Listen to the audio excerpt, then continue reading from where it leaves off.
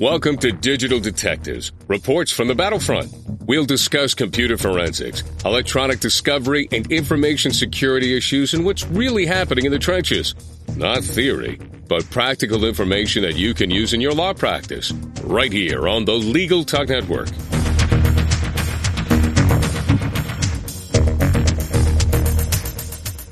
Welcome to the 14th edition of Digital Detectives. We're glad to have you with us. I'm Sharon Nelson, president of Sensei Enterprises. We'd like to take this time to thank our sponsor, Gallivan, and Omelia, creators of the Digital War Room platform for e-discovery. And I'm John Simic, vice president of Sensei Enterprises. Today on Digital Detectives, our topic is it possible to secure law firm data? We're pleased to welcome as our guest Matt Kessner, the CIO of Fenwick & West, LLP, a West Coast law firm representing high-tech and biotech clients. Mr. Kessner is a frequent speaker on the topics of computer security, extranets, cloud computing, and mobile devices. In 2008, Matt was named by InfoWorld magazine as one of the top 25 chief technology officers and by Computer World as one of their top 100 IT leaders. I've had the privilege of presenting with Matt at ABA Tech Show, and I'm glad that we can have him here today. Thanks for joining us, Matt. Thank you very much for inviting me, John.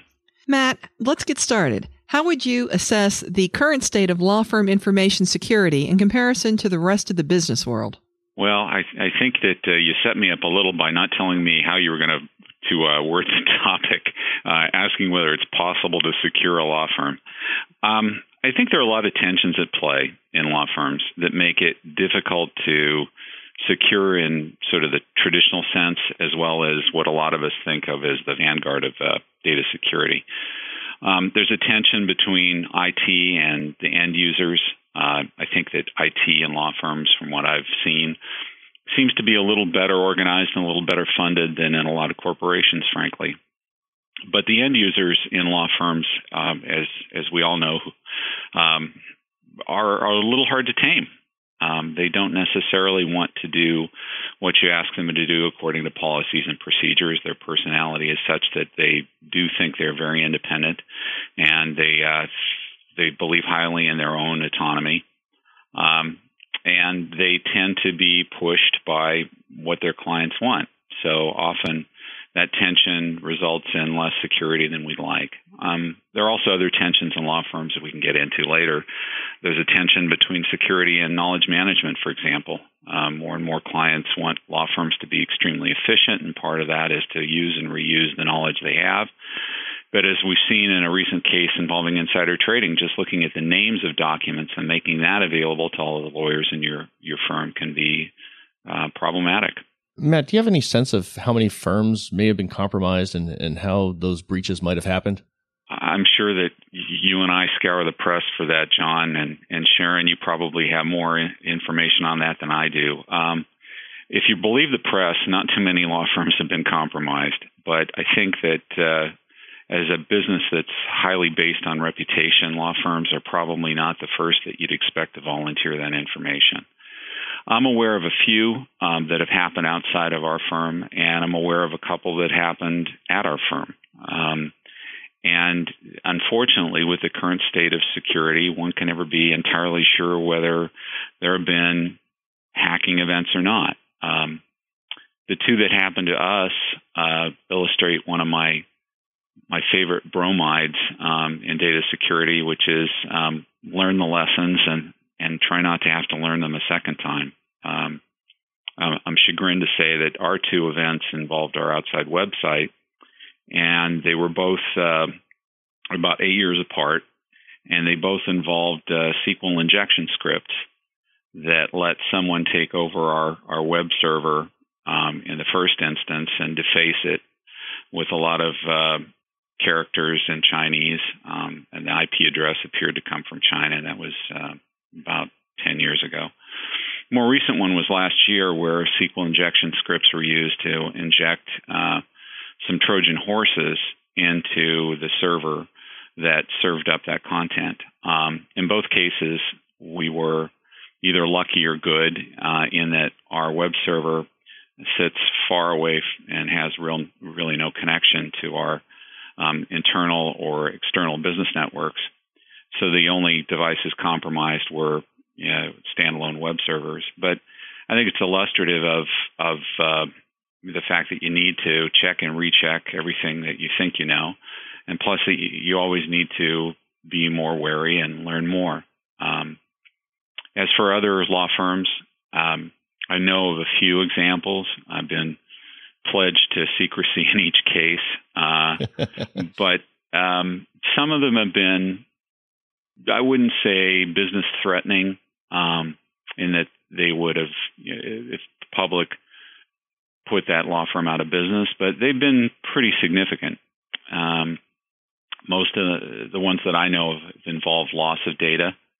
I know that that's a big mantra for you, Sharon, and you, John, talking to people about making sure that their data on mobile devices is secure and that laptops are encrypted. But I'm aware of several instances involving other firms where unencrypted laptops with important data were lost. I don't know whether those firms were working under notification laws at the time, but there was certainly no public announcement about it. And that's, illustrative of another rule that we all ought to abide by, is when in doubt, encrypt it. As for bigger data breaches at law firms, we understand that there have been attempts made public by some of the biggest firms in the world, but there isn't a lot of evidence that law firms have been hacked. But based on the trending information we have from corporations across America, I'm sure that it's happened a lot more often than we know about. Well, just to add a piece to that, we did, as one of our podcasts here, we did a session with Rob Lee, and he said of Mandiant, which does data breach consulting and information security, and he said that in the last year, approximately 10% of their workload involved law firms, which I found a very striking statistic. So that's when you can carry away too. No, that's a great point, and I did listen to Rob's webcast with you, and although he's probably a little more pessimistic than me, he did point out some really good information. And one takeaway from that podcast, and I've confirmed it with a lot of my peers, is that law firms are seeing a lot more hacking attempts. We know, looking at the logs on our various firewall devices and gateway devices, that we're being probed more often, a lot more often. We're being tested, and various scripts are being run against us all the time. We're seeing a higher proportion of successful malware and phishing expeditions against our users. I think that in the last couple of years that law firms have become a known target to black hat hackers in a way that they probably weren't before, and that is of concern. Well, one of the things that I think people were most struck about when John had the pleasure of speaking with you at ABA Tech Show this past year is China. And I noticed that the audience members were really struck by some of what you had to say about China, which seems to have become a huge source of concern. Why is China so interested in business espionage and hacking? I wish I knew the answer to that. You'd be in the State Department, huh, Matt? Maybe. I just know about too many events involving China, and frankly, China is a great business opportunity, and Chinese companies are great business partners, and some of them are clients. So I don't mean to paint China with one color. It's a much bigger country with many more people than we have here in the U.S. So there aren't generalities, but what we do know that our government's told us is that pretty much every cell phone and smartphone that goes into China has spyware downloaded on it by the Chinese telecommunications infrastructure. And spyware on mobile devices have pretty much carte blanche to see the data that you're sending and receiving. While it's encrypted in transit on the mobile device, it can be read. And that's a significant concern, and that it's happening so widely, and that our State Department has advised on it. I got a briefing from the CTO at our client Symantec, who was talking about the precautions he was told to take by various three-letter U.S. government agencies, basically not to take a laptop into China, that if he did, that he should weigh it going in and coming back out, because often hardware spying devices are put into laptops there, that he should take a disposable cell phone, or at least get rid of his GSM card and get a new one when he comes back out. And that's a pretty publicly leveled set of concerns by one of the key leaders in the security industry. So I think China's done a lot that makes us paranoid. And I've also heard briefings from Bruce Schneier and other great minds, and some cautions from you, John, about events in China, and that what the people who are most well known in security are telling me is that what we were seeing is China's C-level hackers, not their B-level or even A-level hackers, but that there's so many events because there are a whole lot of people, and they're practicing on websites and business sites in the U.S. because they're freely available and open and have important materials in them, often with monetary value, and that there is a regular practice of teaching people at certain computer universities in China about hacking, and part of their homework is to try to hack Western websites.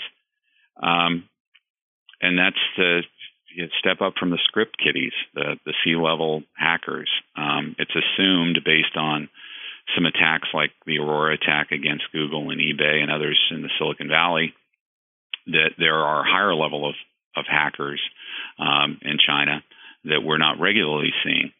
And then the Stuxnet event was pretty telling that lots of probably country-level hacking is going on in the world right now, and all of that's got a detrimental effect on those of us who are trying to conduct a lot of business over the internet. Well, I know we're always struggling too, as in sending that message off to our clients as well. But why do you think that computer security is really so difficult to do well? It's a huge, it's a huge set of problems, and it seems to be growing in scale all the time. And some of the cures for the business problems that we have with computing and IT, scale, seems to be made easier with a solution like cloud computing. But I think Sharon's spoken to this in the past, that the cloud computing probably makes your security problems a lot more difficult.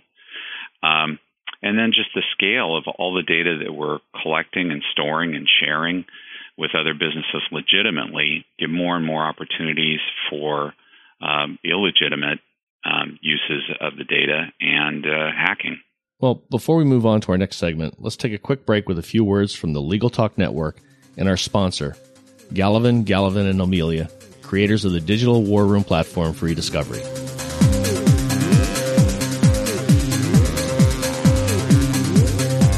Do you need to strategize, review and produce documents for litigation, government investigations, or HSR second requests in a single e-discovery tool for every size and every type of matter?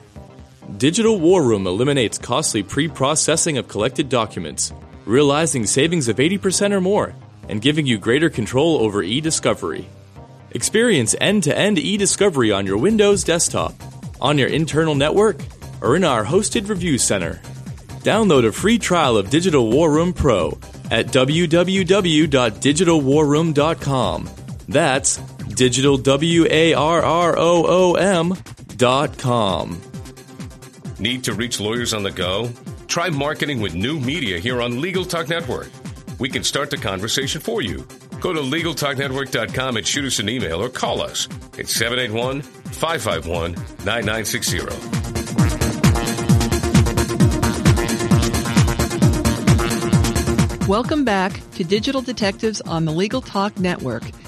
Today we're talking to guest Matt Kesner, and we're talking about the topic, is it possible to secure law firm data? So, Matt, you mentioned Stuxnet before we went for the break. Can you tell us a little bit more and why that might have been a turning point for those of us trying to guard businesses? Well, I just know what I've read, so I'd invite you to to put in your 2 cents too, John, because I know you're pretty knowledgeable regarding it. But basically, it was appears to be an organized nation-state attack on some particular industrial computer-based equipment from Siemens.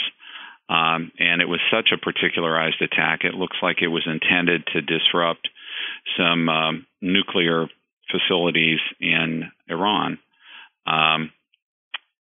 The dangers for those of us in business looking on are that it was the most complicated attack that we've seen yet, that it continued to evolve during the almost 1 year life of it, from the time that a few people got a sense that it was there to what it eventually became, and that it was so multifaceted. So what I gather from the reports happened is that there are USB thumb drives given out at various events around the world, and there were some given out at a European event to some scientists who worked with and around nuclear facilities around the world. The Stuxnet virus was on those USB devices, and when they were plugged into computers, they would seek out this particular Siemens chipset if it were attached to the network anywhere. And if it wasn't, it just lay dormant. But the danger, more than the trying to infiltrate this particular Siemens control device to you and me, is that it used, for the first time, a combination of previously unknown hacks on Windows computers. So it used various ways to get into Windows computers and Windows networks to move around them freely. Didn't use just one attack, it used several. And then the even scarier part of it was that it morphed during its life. So the early attacks, as they became known to various security professionals, were dropped, and new so-called day one attacks, meaning previously unknown attacks on Windows, were added. It was scary because it could do that. It was even scarier for me in that it's now a readily available blueprint for lesser hackers to use as an attack method against those of us in business. And it was such a big turning point because it really moved the marker from organized crime being behind the worst of all possible security concerns to nation states. And I've seen some of the most impressive security professionals in the world essentially throw up their hands, because it was one thing for us to keep out the script kiddies, the high school and college age people who would spend time trying to hack things in their spare time. It was still another to try to deal with organized bands of black hat hackers, and still another when we realized that organized crime around the world was involved in a lot of hacking. But I don't think any of us believe on the business side that we have the resources to respond to nation states that want to hack. And unfortunately, it appears that nation states are now exposing a whole new toolkit that's even more dangerous than anything we've seen before. Well, that kind of segues nicely into my next question, which is there really some kind of genuine fix for information security? And I'll tell you in preface that, when I get asked that question, I tell them that they need to spend money and time on the issue, but that in my mind, there is no real fix, and that the only thing they can do is be constantly ever vigilant. So I don't know. How do you feel about that? Is there a fix, or is it what I said? Well, I think there isn't a fix. I agree with you completely that you do need to spend money and time, and particularly you need to train. And probably the most important thing is to find some knowledgeable security experts, such as Sensei, that you can regularly talk with, that can have a dialogue with your business, because what security means today will be very different next month. Maybe even very different a couple of weeks from now. And I think most businesses and most IT groups would greatly benefit by having a go-to security team that they can talk with, people who are specialized in this. Ultimately, from what I've read and I've seen, the internet wasn't built to be a secure environment. It wasn't built to scale to the millions and perhaps billions of people we have on it now. And without really restructuring the way the internet works to build in trust and identity verification, we are mostly plugging holes. That said, there are precautions you can take. You can definitely lower your risk if you spend money and time, and particularly if you have some learned folks that you can have help you along. They're good devices. There's a new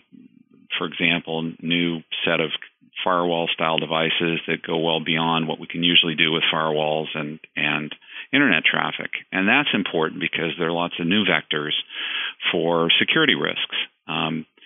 A year or so ago, I would have said that our most important security risks were the internet sites and malware, viruses, et cetera, coming in through email. But today, we all have to deal with viruses and malware that come in through Facebook.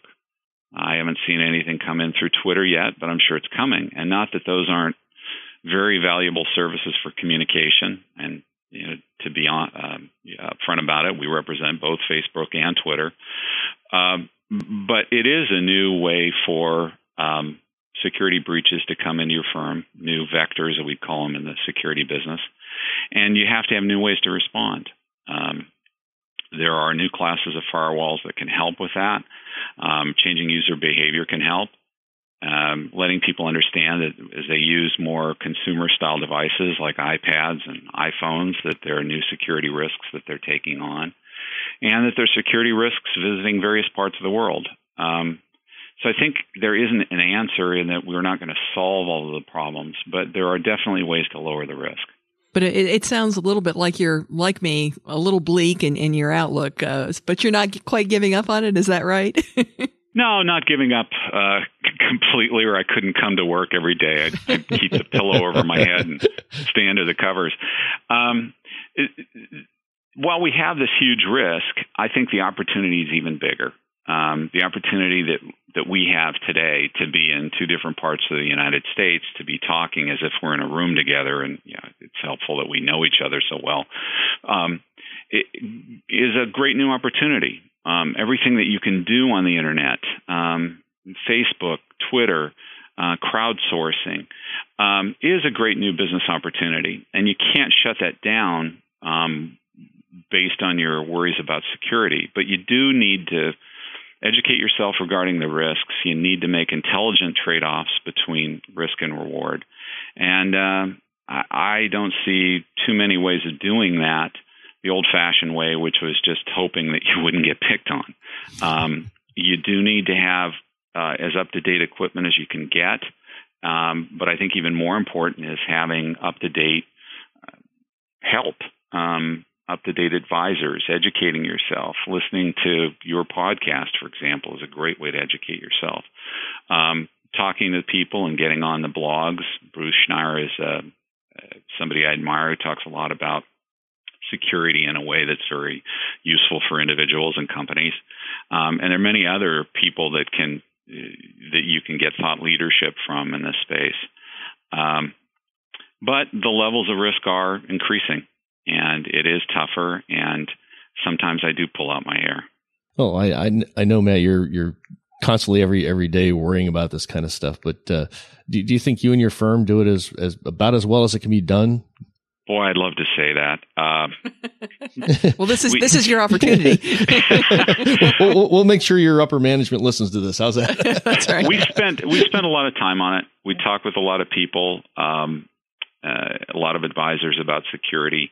We have regular checks on inside and outside security, formal and informal evaluations. We try to use the tools that are out there, but we also want to be honest with ourselves and know that even if we're pretty good today, we're probably not good enough for tomorrow. We need to be constantly evolving. We've recognized, and I think I've seen several law firms recognize just in the last year, that we need someone on our team with security in their title, so that at least one, if not their exclusive full-time role, is to think about this.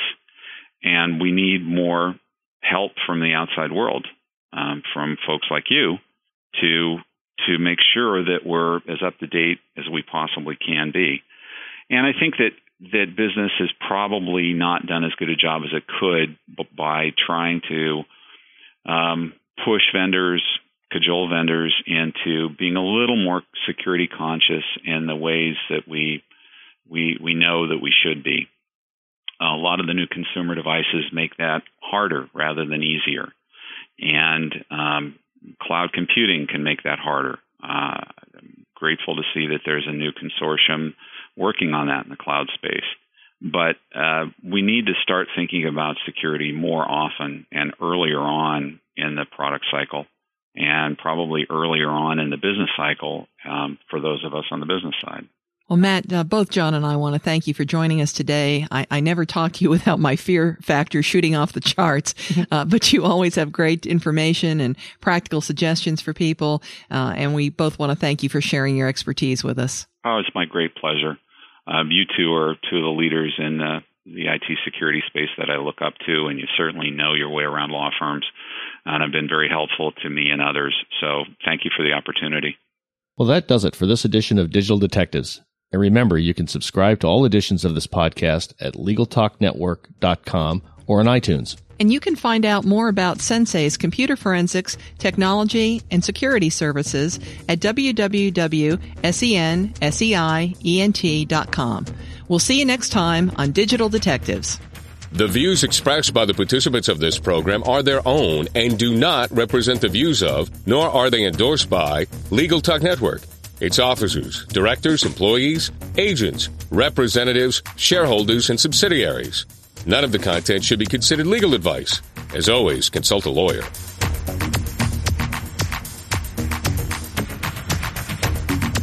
Thanks for listening to Digital Detectives on the Legal Talk Network. Check out some of our other podcasts on LegalTalkNetwork.com and in iTunes.